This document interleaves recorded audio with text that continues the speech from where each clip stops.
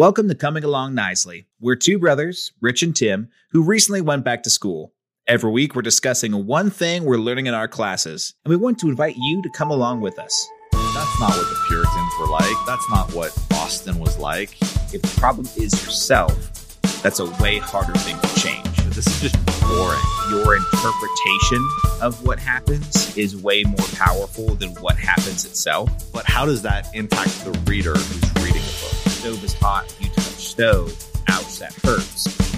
So this week, we went over what I think is one of my favorite therapy models. I think I'm still kind of deciding between so many of them. It's in the top 3 for sure. And it's called narrative therapy. Okay. I'm pretty sure I've talked with you about it before. You've mentioned it at least. Yeah. Yes. So for my family therapy class, we're kind of re-going over it and how it applies to family therapy specifically. But man, I'll talk about narrative therapy whenever. So narrative therapy, as you can probably tell, is a more recent, it's a newer therapy theory, I guess you could call it, where the process of therapy is present and future focused. They might dip into the past a little bit, but the point of the theory is trying to discover how the client currently views like their narrative. The theory uses a lot of literary terms to kind of like organize itself, but the counselor and the client are trying to discover how the client or clients, if you're doing a family, like what their narrative is, what roles they've given themselves, how they kind of view their fit in the family, and also like kind of the overarching stories that they're telling themselves, because there's this idea of like, if you kind of continually tell yourself the story of everything I do fails, like you'll kind of live that out. Like you will live out that story over and over and over again. So if you're able to first kind of catch that story and find out that you are telling yourself a certain story, so you're fitting into that narrative, you can then change the narrative so that you can begin to live out like other stories. And it's definitely not a thing where you can just kind of say whatever you want and say whatever you want for like your story and all of a sudden be like a millionaire. But it's really more aimed at those like, so for family therapy specifically, it might be more aimed at those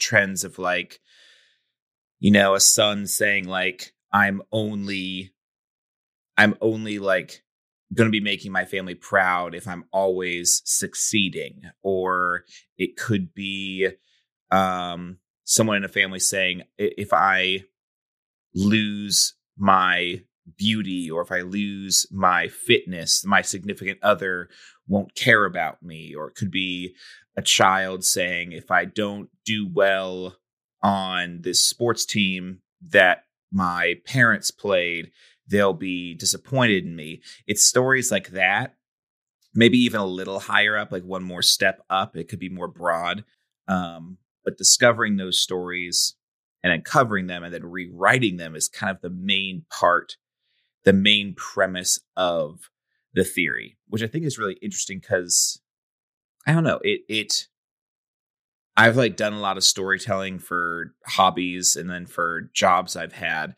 So it's interesting seeing how, humans being these story-driven creatures, that this kind of newer therapy model is just now tapping into that more officially. I mean, I'm sure people have been doing that for forever. I think like Jungian psychology is very story-driven.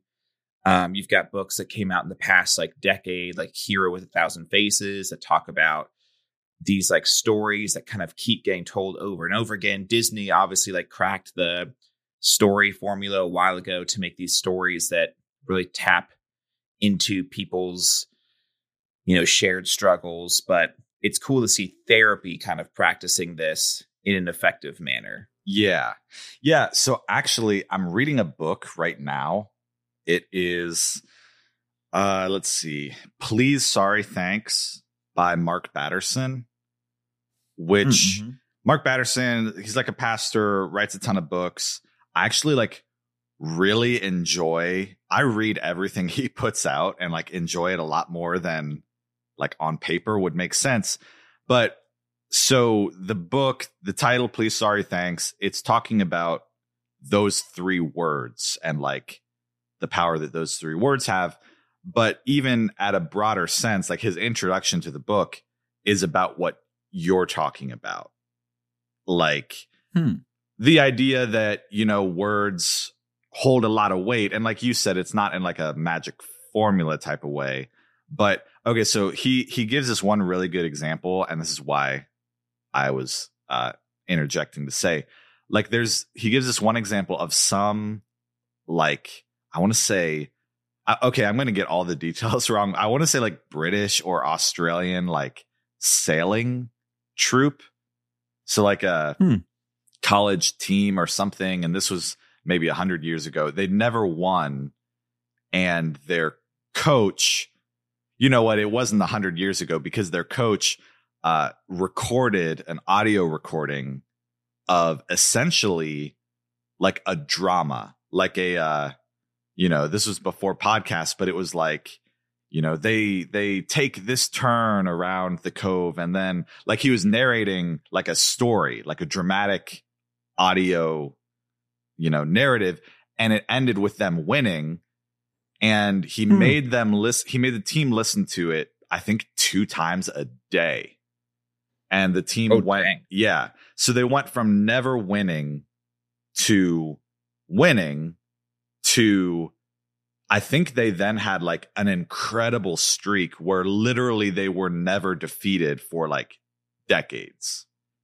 And so that's like an extreme example of, you know, he's making the same point you are, which is like, it's not about, you know, magic or anything, but it's about like the story that you tell yourself and the words that like you kind of end up believing whatever it is that you end up hearing yourself say, I guess. Is that it? Yeah, I think a little bit. Man.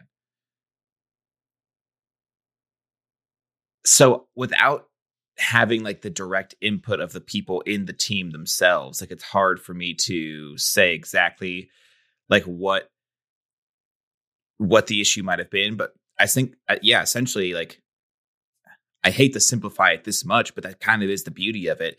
Yeah, the stories that we kind of like plan out for ourselves and autopilot believe like do end up having a huge effect on our outcomes. So like if your team is always like, well, we never win, we're too slow, we don't work well together, like that is kind of what gets played out. So if you're able to directly combat that with whatever this ancient Greek sounding or not tragedy, but success story this coach came up with, like that's going to be way impactful, which that might relate a little bit to like one of the first core tenets of narrative therapy is this idea of like externalizing the problem. So they try to, which this isn't unique to narrative therapy. A lot of therapy techniques do this, but rather than like allowing the client to continue to say like, I am the problem, like the problem is me. Like I'm trying to think, for instance, well, that's like the opposite of the, like in Alcoholics Anonymous, isn't the thing like you own the problem? Like I am an alcoholic. So that's the opposite of what you're saying. Yes. Well, hold on. Now I'm trying to recall that information, but I think you're correct. But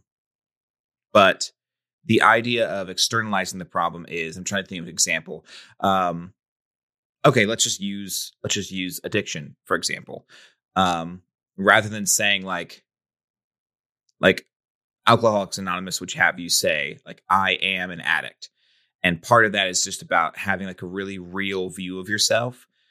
which with addictions work specifically. There's this idea that if you're not real with the fact that you're an addict, then you're never going to take actual steps to like change. Like I've heard a lot of people who were like big into the music scene, did a lot of drugs and alcohol, who will say like, I won't touch the stuff because I am an addict and I know it will take control of me. Mm-hmm. So there's still this little bit of separation where they realize they're susceptible to it.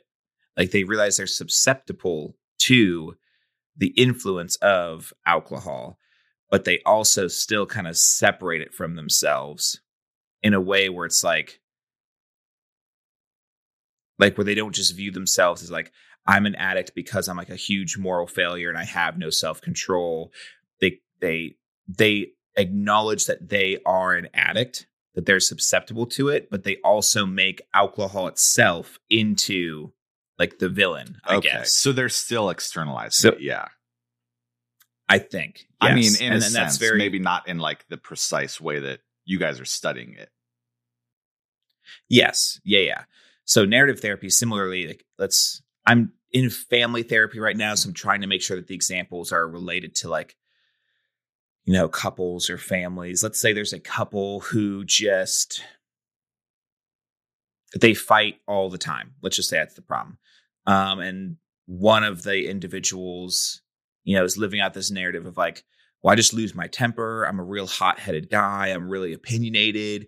And the other person is always saying like, oh, well, like, you know, I feel like I'm never heard. And when I'm not respected, I want to make sure that my opinions are heard. So like, I tend to just like go all out. Instead of like personifying the problems, the therapist would try to work with the client to externalize the problems. Because if the problem is yourself, that's a way harder thing to change than by removing the problem from yourself and being able to yourself address it.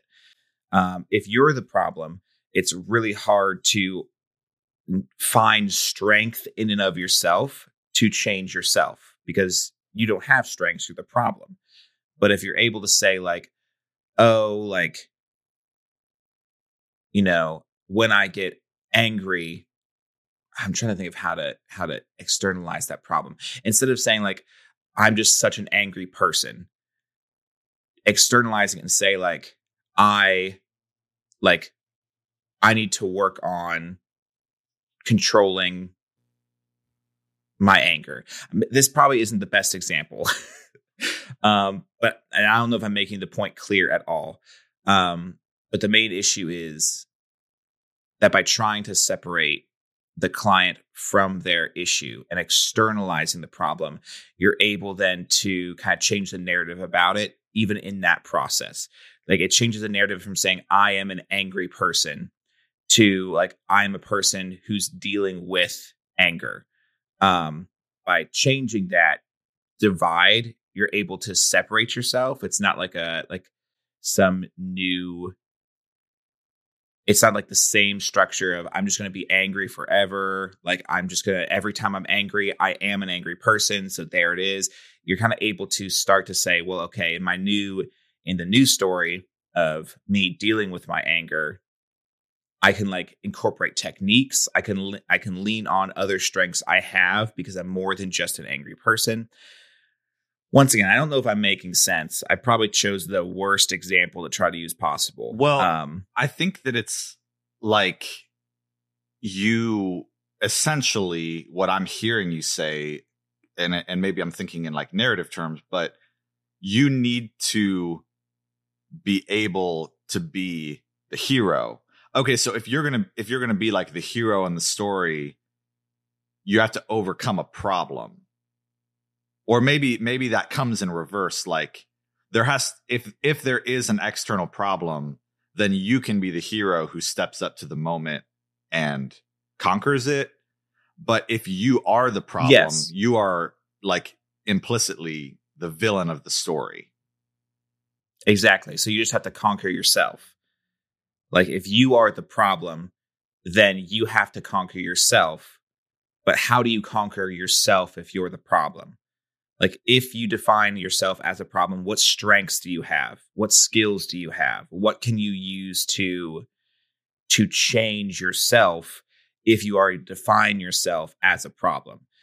Like, or as the problem, I should say. If you define yourself as the problem, if you define yourself as having even a problem, even that little bit of a shift gives you room to leverage strengths that you have against a problem, rather than saying, well, the problem is me. I am the problem. So I'm still trying to think of what a good example would be, though. Because like if it was overspending or if it was overeating, those examples still seem really hard to separate. Okay, well maybe here's one. Maybe like the bad way of saying it would be if you were like, I'm broke. That is, I'm the problem. As opposed to maybe like, I have a lot of debt. And like, well, yeah, my decisions got me here, but also the problem isn't me in this moment. I have a problem, which is like, I have a lot of debt and I can, it's separate from me. So I can take the steps to do it.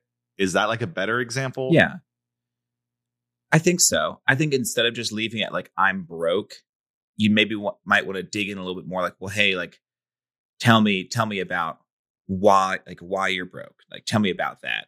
And if the person is essentially living out a narrative of like, well, I've always been bad with money, or I'm always bad with money, or I always gamble away my money, like stuff like that. Those are very person as problem centered. So you kind of learn to externalize the problem. If it's like gambling, you might say like, similar to like Alcoholics Anonymous, you kind of, and part of this too is, once again, this is narrative therapy. So you kind of even vilify the problem. Like with gambling or like excessive spending, you might set those things up as externalized, personified forces. Like gambling, there's this like,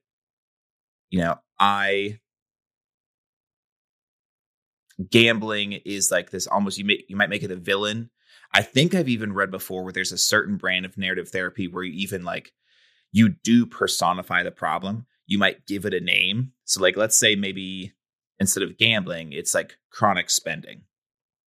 You might say like, I am dealing with an issue of chronic spending. But instead of just saying that over and over again, you might just call the chronic spending part like, you might call it like Bob or Susie or whatever, and give it a name. That way, when you start to deal with those issues, instead of saying like, oh, here it is again, I'm not able to control myself, you're able to say like, no, that's Susie. And you can kind of even have like fun with like creating this character if it helps you to externalize the issue so you can go all at this issue. Because especially with this view of therapy, if you're already beating yourself up about the problem, and like, it's not that there's made up Susie force is the issue, it's I'm the issue, you're just going to constantly be beating up yourself, and every lose and every loss is because of yourself. But if you're able to externalize that force, you can go at it with more tenacity and dislike it more because it's not like you. Is that helping? Yeah, it is. And it even makes me It kind of seems like spiritual in a way. Like Christianity, a lot of the times, I'm realizing this as I'm talking, like it talks about, the force.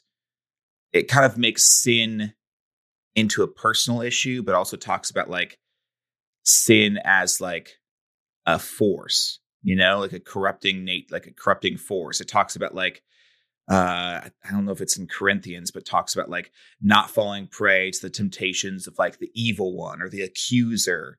It talks about these external forces that prey on the believer and prey on like humans. There's these forces and pressures that try to tempt and taunt and accuse people's consciences. And it's kind of, I think, similar to that in a way, where rather than just always saying like, hey, you're a broken, messed up, imperfect person, good luck ever being happy. It tries to externalize the problem in the same way where it's like, hey, there's these forces outside of you that are trying to control you, but you can't like personify yourself with the forces. You might have allied yourself with it. You might have autopiloted yourself with it. You might have chosen to do these things, but you are not this broken, terrible, mutated monster that you view yourself as. You have to be able to externalize the problem so you can begin to fight against it. Yeah. Definitely like the religion angle was playing out in my head too when you were initially bringing it up, because like I know to some people that is what the idea of, I mean, you were saying more so sin, but that's what the idea of like the devil is like, they would say, oh, well, people just need somebody to blame problems on, and so he's the character that does that. And because like when I was thinking of it is when you're even saying like you can literally create like a character like, Bob or Susie or whatever and name it. I was like, okay, well, that's probably what a lot of people think like Satan is. It is interesting, the parallels. And I think that, yeah, I guess I wonder what, in the absence of that sort of character, you become the problem. Sorry, I'm really just like rambling here, like total word salad. No, you're fine. I guess what I'm saying is like, do we as people need there to be a external problem? And does it, like, do we just need it even if it's true? I guess what I'm saying. Well, once again, from one thing I need to constantly remind myself when learning therapy stuff is like, not everyone needs therapy. So there's a lot of like stuff that therapy can give the common person to help them live a healthier life. But like, I don't think everyone needs this sort of narrative structure, like to be able to live a healthy life. So I guess to answer your question, I don't know if every human needs this like externalized problem. I'm sure for some people, like if you have like a narcissistic personality disorder, or if you have like other certain like mental issues, you might be really good at this. You might never view yourself as having a problem. It's always everybody else who is the issue. So the opposite could surely be true. Well, I think. Go ahead. No, I was just going to say, I think for some people, there is such a identification with the problem, or really just an identification with like whatever this negative story they're telling themselves that they can't break out of it. Like going back to your boat example, if you're just always the worst team in the league and you choose to accept that, like we are the worst team in the league, well then yeah, you're going to be the worst team in the league. But if you're able to externalize it and say like, we've lost a lot of games, well, then all of a sudden you're able to say, okay, we can attack that because we're not the worst team in the league. We're just not winning. So we can practice more. We can train more. We can get to the point where we can like work on it. But if we are just accepting that we're the worst team in the league, then our practices are going to suck and our games are going to suck and we're going to be losing before we even like step up to compete.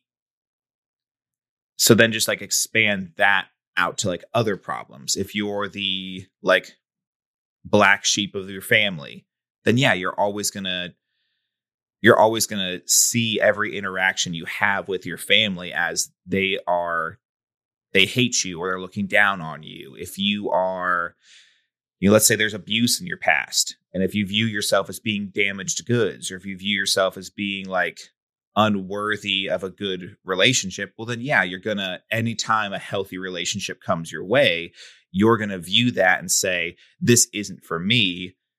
because I'm damaged goods. It's not that there was like I suffered abuse. Like I need to get better at the exact wording of it, but it's not that like I was abused.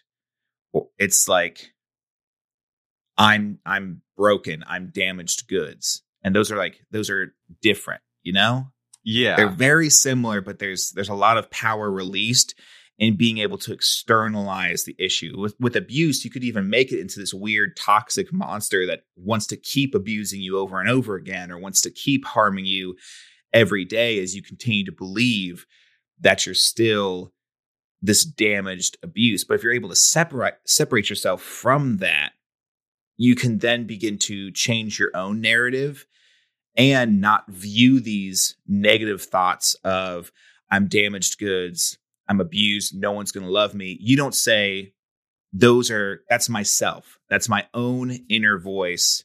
That's me telling myself that. You're able to say that's another force telling me that. That's a force I'm choosing not to follow anymore, trying to get me to live a narrative that I don't want. And I can now fight against that force. I guess it's kind of just adding more fluff to like basic CBT or like thought controlling techniques or like changing the way you think about an issue. Like I think we've talked about CBT before. The basic premise of it is like when something happens, your interpretation of what happens is way more powerful than what happens itself. Narrative therapy, I guess, is essentially putting more narrative fluff on that. When you think certain thoughts, when something happens, when something is getting ready to happen, how do you interpret those things? And if you're able to, the autopilot you might have of like a traditionally negative interpretation, if you're able to change that, then you're able to start to notice it so you can then root it out, if that makes sense. Yeah. Yeah. Well, I think that we are giving certain examples and we're kind of talking about this type of therapy like maybe on its edges, in terms of like literally coming up with a character and giving it a name and like drawing it and, throwing darts at it, that sort of thing. But I don't think that like hearing you call it like just adding fluff to it, I actually have like a negative reaction to that because I actually think, you're the one studying this, not me. But from my perspective, like humans are story making and story living like people.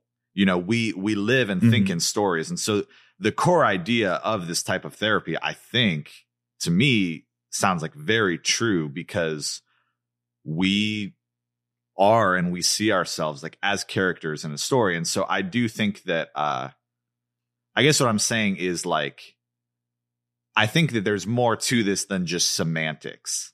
Like I do think that people get into crazy stuff where it's just like, speak whatever you want and like it'll all happen. I don't think either one of us are saying that, but I do know that if you wake up every day telling yourself like, yeah, I'm an addict or I'm a loser or I'm this or I'm that, I do know that like literally does change the way you're going to live your day. So I guess I'm just saying, I don't think it's fair to say it's just fluff. No, and fluff probably wasn't the best words. I just know CBT, that's one thing I like about narrative therapy is CBT and other like cognitive behavioral therapy, other very cognitive thought-based therapies just seem very scientific, Yeah. It makes therapy seem more like a math equation. That's what I like about narrative therapy is that it speaks a more human language, I think. It accomplishes the same thing without, some people, they're going to love just CBT. They're going to love like, hey, give me the equation for how to fix my problem. But I think for most people, being able to tap into stories and their story is going to be able to really see the most change. I think another thing too, going off your point, is narrative therapy acknowledges a lot of like cultural narrative, which is where a lot of people kind of get wrapped up, is in the idea of like whatever their culture, whatever narrative their culture is telling them they need to live up to. There's a lot of like unpacking that. So I guess that is some like past and present work in therapy, is like, hey, what are the cultural narratives you're really dealing with? Which was a huge aha moment for myself when I first heard of narrative therapy, because it just seemed like so many things clicked all of a sudden. Because in a lot of my work with working with like students and young adults in a church setting, you know, a lot of it was you'd have people who want to meet up and want to talk. And the first thing they'd say, or when they start really opening up, one of the first things they say is just them talking about how they feel like they're not measuring up, or they know what they should be doing, but it's just not working. They're not able to do it. They're not doing as good as someone else. And it just kind of creates, you can kind of hear this other narrative weighing them down with like these pressures.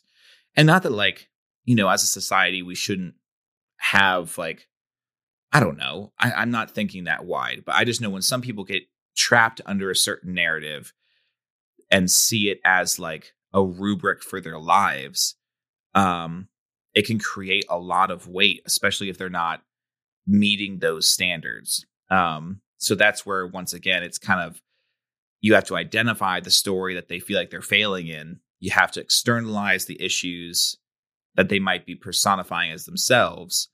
And then you kind of need to re-author that story. Yeah.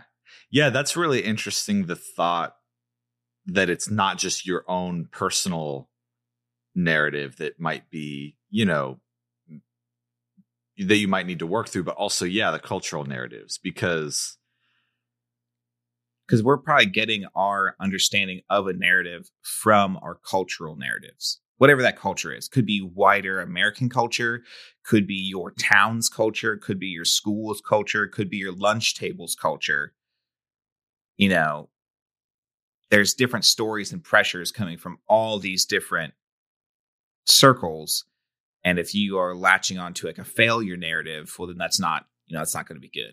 Yeah, because like it makes me think of that's why people talk so much about, like, I guess, the American dream. And even when I say that, like, I feel like since I've been born, the thing I've been hearing about the American dream is that, like, what happened to it, you know, like Mm-hmm. if it existed before I was here.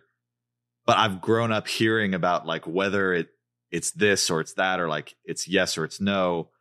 And all of those sorts of like conversations, they like set the stage for, I mean, gosh, even that expression, like setting the stage, is like a play term, you know, like we're living out the play of our lives. So yeah, I guess like, I guess I'm saying, like, I totally understand what you're saying with having students come in and say, like, well, I'm not measuring up. I'm not where I'm supposed to be. I'm not, you know, I don't have enough money. I don't have enough this. I don't have enough friends. And it's like, well, yeah, actually, a lot of that stuff that we get upset about actually has no impact on our life. You know, like if you wake up and you have, I don't know, like 5 friends, I don't know what like they would say the average is or anything.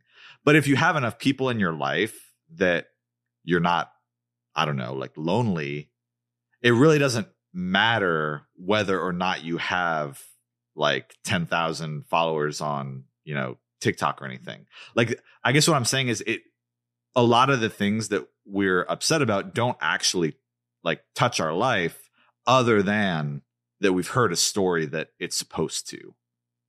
And those are like the cultural narratives that you're talking about. Those things that honestly probably don't even wouldn't make a tangible difference if we had them or if we didn't, but just we've been told that we're supposed to have them. Mm-hmm. Yeah, like to your point, talking about friends and social media. If you are a middle school, high school, college student, even like an adult who thinks that what being a liked person looks like is having this many friends and having this much engagement throughout the day on your phone and having this much, yada, yada, yada, you might start to believe this narrative of, according to the standards I'm seeing, I'm not liked. Like, people don't like me. And so then you might just give up. You might be going to school every day with the opportunity to engage in new friend groups or try new clubs, but not even do that because the problem is you. According to the story that's being told, you are not liked. But when you're able to externalize the problem, when you kind of understand that you're in this wider narrative, you're able to externalize the problem and then kind of take control of authoring your own story. It's not that, well, according to the wider society, I'm not liked because of A, B, and C. It's like, well, no, like, I just haven't found the right friend group.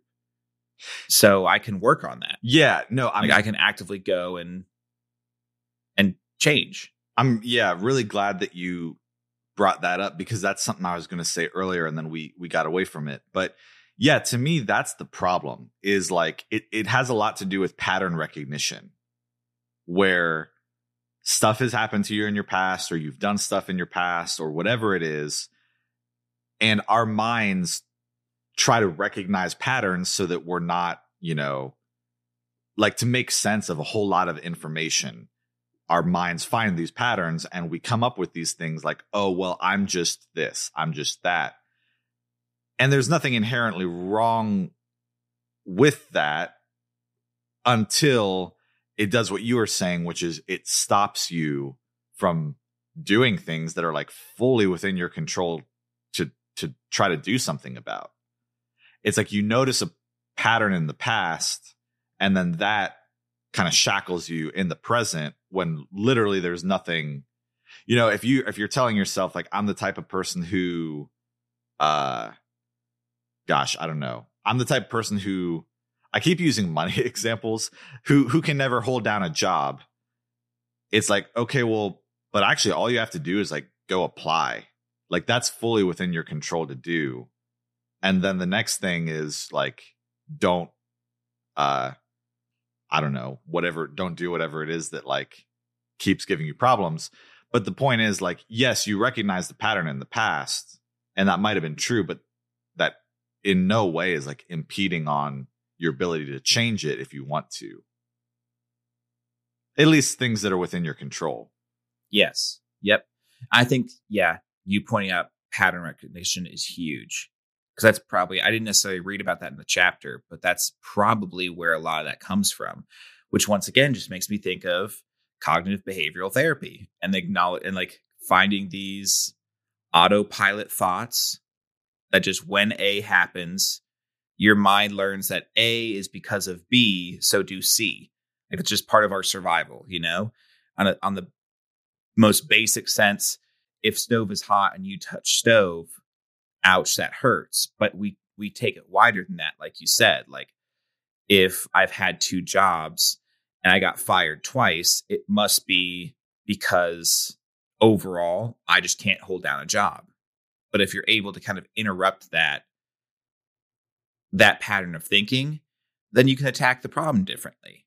Like it's not that you'll never be able to hold down a job. It could be, maybe your management wasn't great. Maybe you couldn't hold down a job because you were like depressed. Maybe you were going at the wrong type of job. Maybe you needed to, change up some of your schedule in order to wake up on time for work. Or there's a lot of different things you can then attribute to why past examples didn't work instead of just falling into a pattern. Yeah. Yeah, definitely. It's well, I think too that so there's this other example in that Mark Batterson book, because we're talking about the narrative, and what I'm about to say is not about narrative per se, but he gives examples of like this one study where they, people were told that they were like part of some sort of research, and they were put in a room and they were given some like, BS task that ended up not having to do with anything.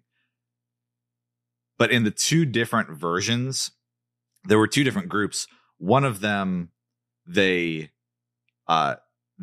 just left the paperwork and stuff like normal. The other one, they like sprinkled in, I guess you would say, like polite words like please and thank you, and just more I guess serene language like that. And then what they did is they had both groups finish up the task that said, okay, here, you're done. Go hand your paperwork to the people at the door and then have a good day. And at the people at the door were having a staged conversation.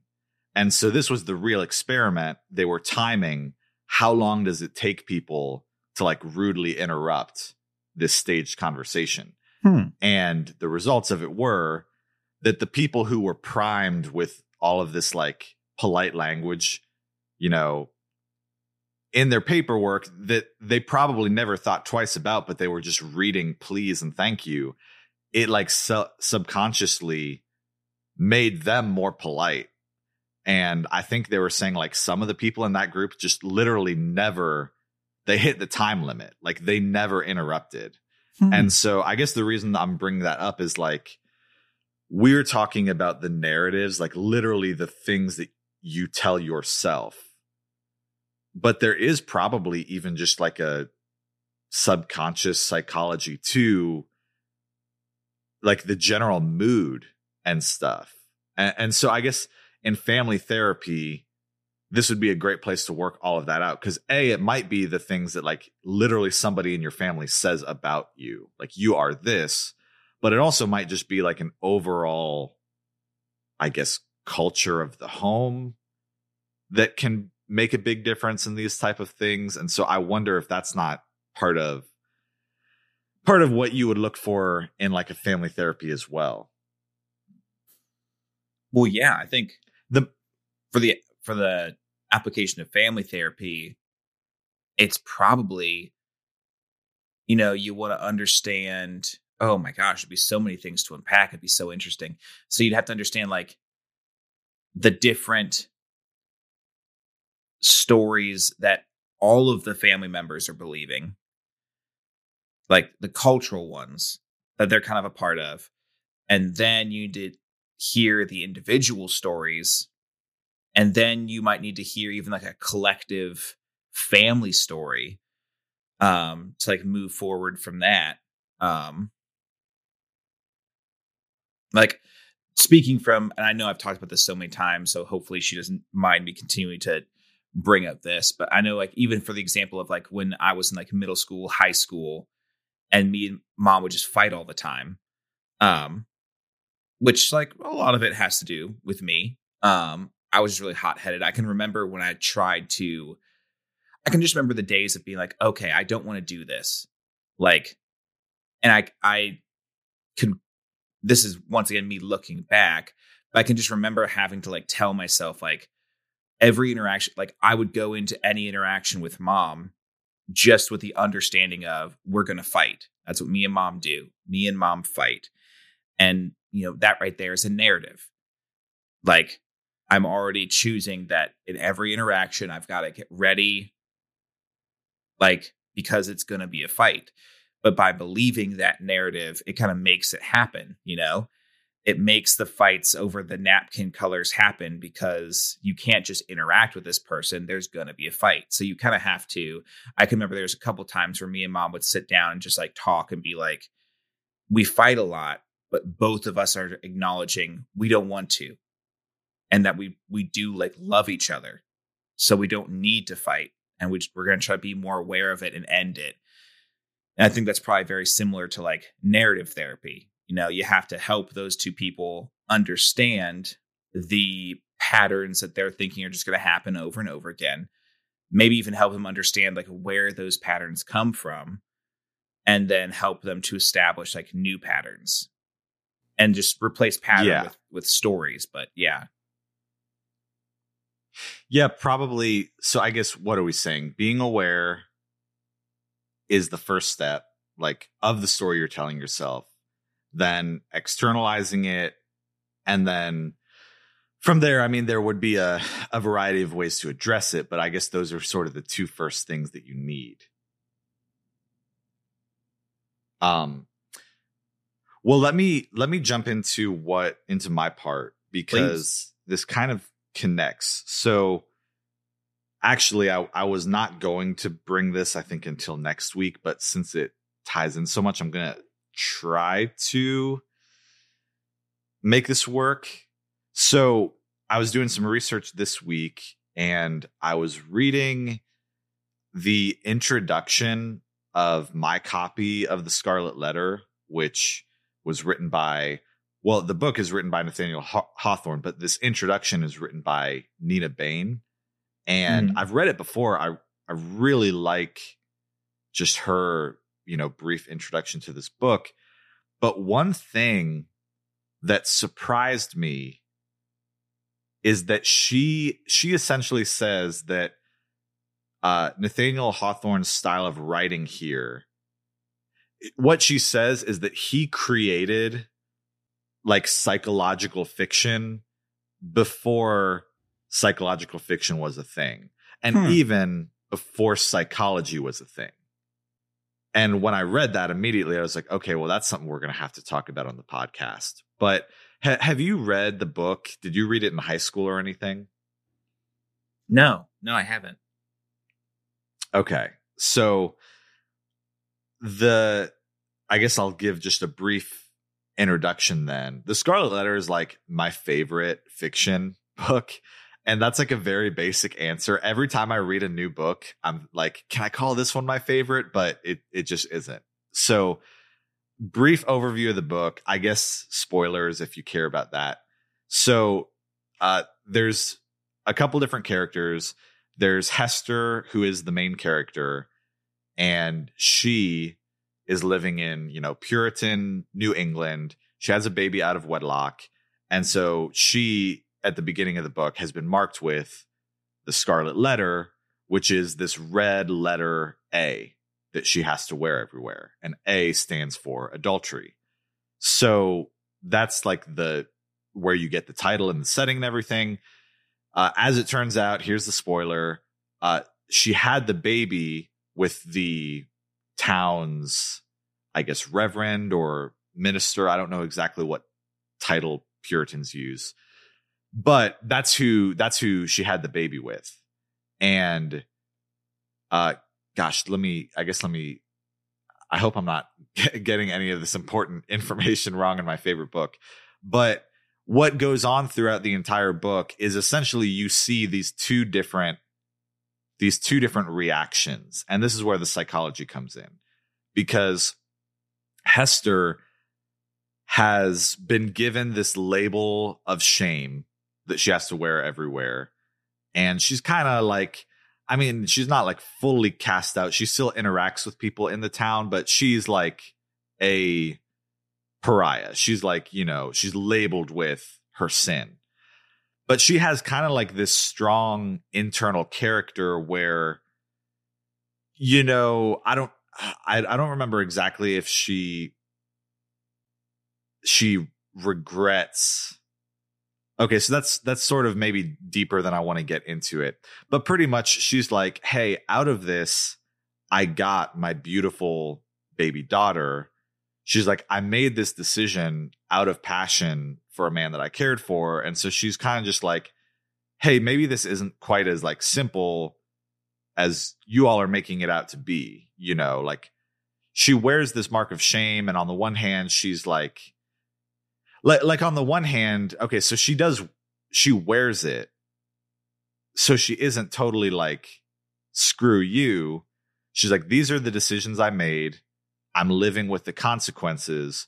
But also, I guess this is what I'm trying to say. She refuses to be like totally crushed by it. Compare that to the Reverend, on the other hand, who nobody knows he did this. only he does, and only, you know, ultimately a couple other people, but it like kills him. And whether it's his conscience or whether it's the secret of it or whether it's a whole bunch of things, he like becomes physically ill holding in like this grave thing that he accomplished. And yeah, so the whole story is sort of like you're looking at the difference between these two people. And I guess that's the sense in which it's psychological. But I just thought that was really interesting because like when you read the book, it's very romantic prose. Like it's not at all what comes to my mind when I think of psychological fiction. So yeah, I don't know. It's an interesting thought. I think I'm trying to force that to relate to narrative therapy. I don't know if I necessarily can or if it's good to. I think that I don't know if it relates to narrative therapy, but I think where it relates to narrative has to do with the Puritan culture and beliefs. Okay. And so, yeah, let me back up a little bit because I got straight into the psychological thing. But one thing that Bain says in this, by the way, I've never said her name out loud, so I hope I'm saying it correctly. But one thing she talks about that I really like about Hawthorne's work is that his writing historically is very, what would be the word? It works historically. It tracks, but he's not a historical fiction writer. And what I mean by that is if you read his books, you're not going to see any just like glaring, that's not what the Puritans were like. You know, that's not what Boston was like. You know, you said they were driving cars and this was before, you know, the car was, there's no like glaring errors or anything like that. But at the same time, in his writing about history, he's not pedantic on the details because his point isn't that you walk away reading the book. You walk away from reading the book and you say, oh, wow, now I know so much about the Puritans. His point is that you walk away from the book and you say, oh, now I know so much about the human heart and how people respond to these cultures. And to go back to what you were saying, these cultural narratives, because the book doesn't work if it's just these two characters. The Puritan ideology is almost like its own character in the story because that ideology is the weight that crushes the Reverend. And it's the thing that Hester kind of questions. And, you know, that's why I kind of, you know, mumbled on this earlier, but it's like, she's not coming out as an activist and resisting and like putting up signs about, you know, Puritans, you suck. This is not a sin. This is whatever. It's like she has like a whole different, like I said earlier, you know, she just refuses to be crushed by it. And so that's the connect I saw when you were talking earlier is like the narrative. One of them was fully purchased into a cultural story and they saw themselves because of that as, you know, he's tortured because he's like, I'm this Reverend that everybody thinks is the best guy in the world. And little do they know that I am this evil, awful, decrepit person. And Hester's thing is she just isn't as willing to accept that narrative. So yeah, I guess that's the connect I see. Obviously, there's no like therapy going on in the story, but the whole story is an idea of like a cultural sentiment and whether or not you're going to buy into how you are labeled by it. So does that make it any more clear? No, I think that makes it really clear. Like, Esther is her name? Hester with an H. Hester. Well, I think there's kind of the externalization of the problem, maybe a little bit, where Hester, rather than saying, so the Reverend is saying, I am a failure. I am this morally deplorable villain, and that kills him, robs his life. Whereas Hester seems like she's able to say, I even heard you say this a couple times, I made this decision. And so it's not this continuation of even though she literally has to wear the scarlet letter, she doesn't continue to identify herself as the scarlet letter. She says, I have to wear this because I did that, but I'm still the mother of my child. And there's other things she's able to go on with her life because she can externalize and separate herself from it a little bit. Whereas the Reverend doesn't have to actually wear a physical label, but he's like labeled his internal. I'm trying to force myself to use narrative therapy techniques now. He's like forcing himself to live out the story internally, even though no one else is holding him to that standard. He is holding himself to the standard of, I'm a morally terrible person and deserve judgment and ferocity and who knows what else. And that begins to kind of like decay him from the inside out. Yes. And you said the externalization, that's a great point, because like in Hester's case, she's kind of forced to externalize the problem because this mark of shame is put on her, and it's not a good thing in the sense that like it is intended to shame her. So like that's obviously bad, but it, I guess, does from the jump externalize the problem for her.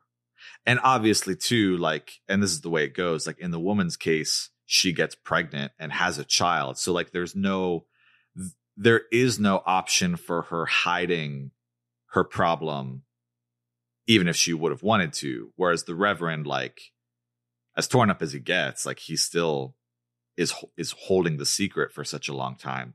So yeah, I guess the problem is just by default in her case externalized, and maybe that is why she, is able to make better peace with it, is because, she's literally holding this baby, like there's no hiding it. And, people attempt to shame her through it, but still, yeah, I mean, I don't know. I feel like I'm talking, on the one hand, I'm trying not to say too much from the book for time's sake, but on the other hand, it's like, it's a really good book. People should go read it. I might have to pick it up. You've been interested in that book since I feel like I was in like my sophomore year of high school. I feel like you read it way early. No, because I read it in my sophomore year of high school.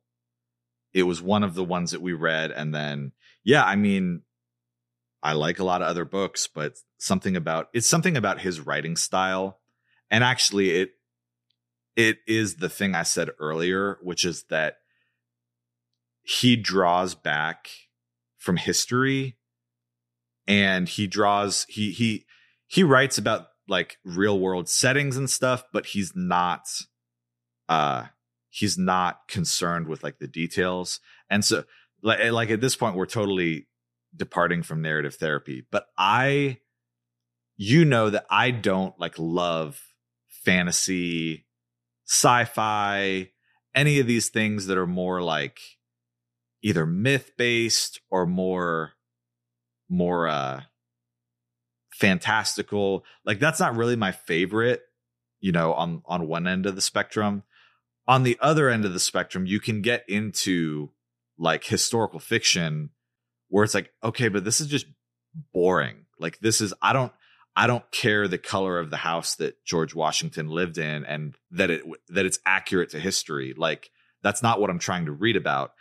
So Hawthorne, his style kind of meets in the middle where it's like, hey, you can imagine this being real life. And in fact, I'm pretty knowledgeable about what was going on here. But at the same time, like I'm telling you a human story that is ultimately about people and the way that they live and the way they think and all that sort of thing. So that's why I like the book.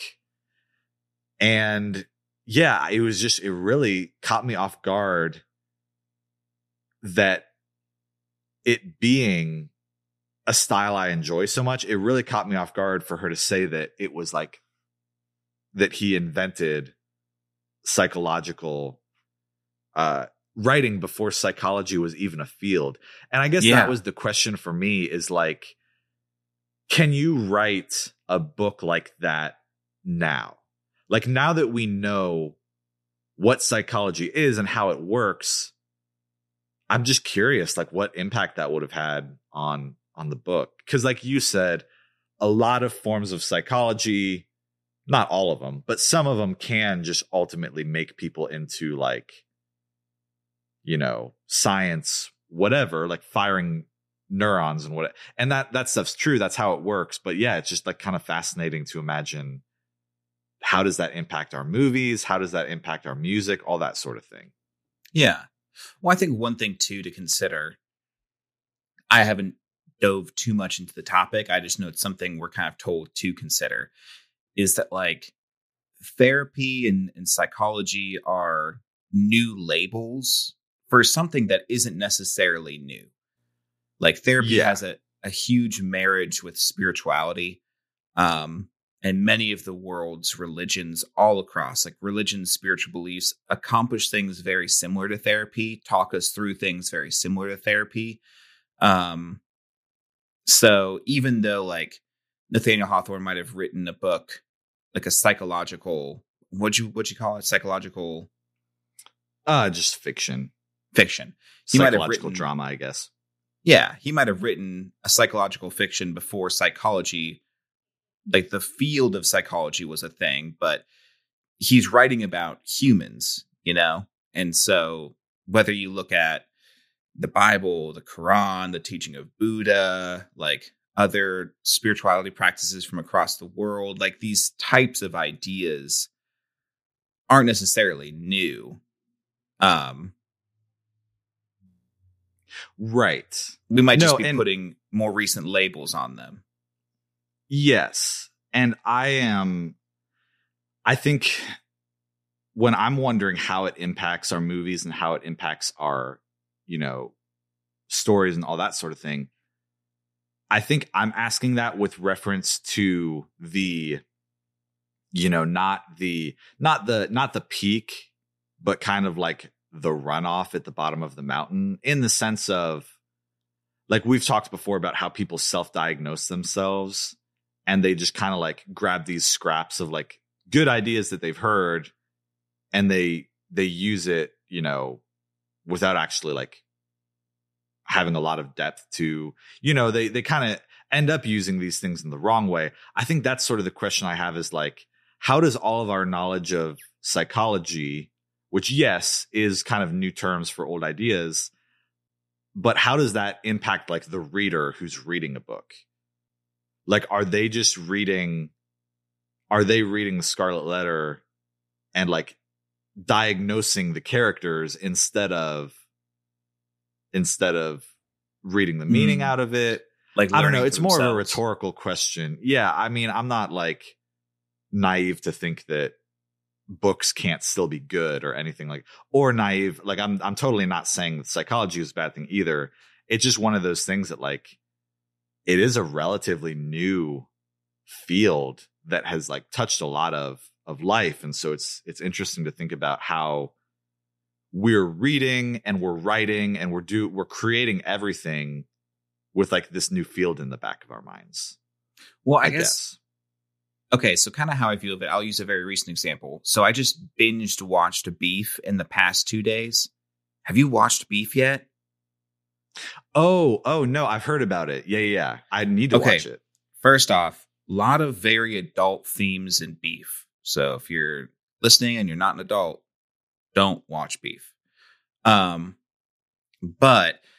talking about this, the whole field of psychology, you know, anger is something that's a part of, it's something I have to watch to use narrative therapy. I'm going Alcoholics Anonymous. I have a problem with anger.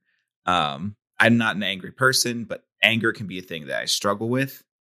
So I'm watching this show about these people who have just intense bouts of anger. And I found myself as a psychology guy trying to diagnose what was happening. And I had to be very careful to step away from that and say, this is a human story about where anger can take us if we're not careful. And as someone who like fights with anger, I need to be learning from this, not diagnosing it, which makes me think of, the verse that, knowledge puffs up, or even like, be careful to call yourself like a teacher. Because I think once you start to become an expert of something, you start to look for it instead of like learning from it. Like as you watch media, you start to look for where your field of expertise applies or where you can apply the labels you've learned instead of doing the human thing of, oh, I just need to learn from this. Yeah. Or at least that's been my own interpretation of it. I shouldn't say that's how everybody is, but for myself, having been in ministry for 10 years, going to psychology, having a lot of answers and reasons for things will very quickly give me, if I'm not careful, the excuse to not learn from a source and instead just look at the source and apply my own labels to it and organize it in my own system instead of being like, oh, maybe I shouldn't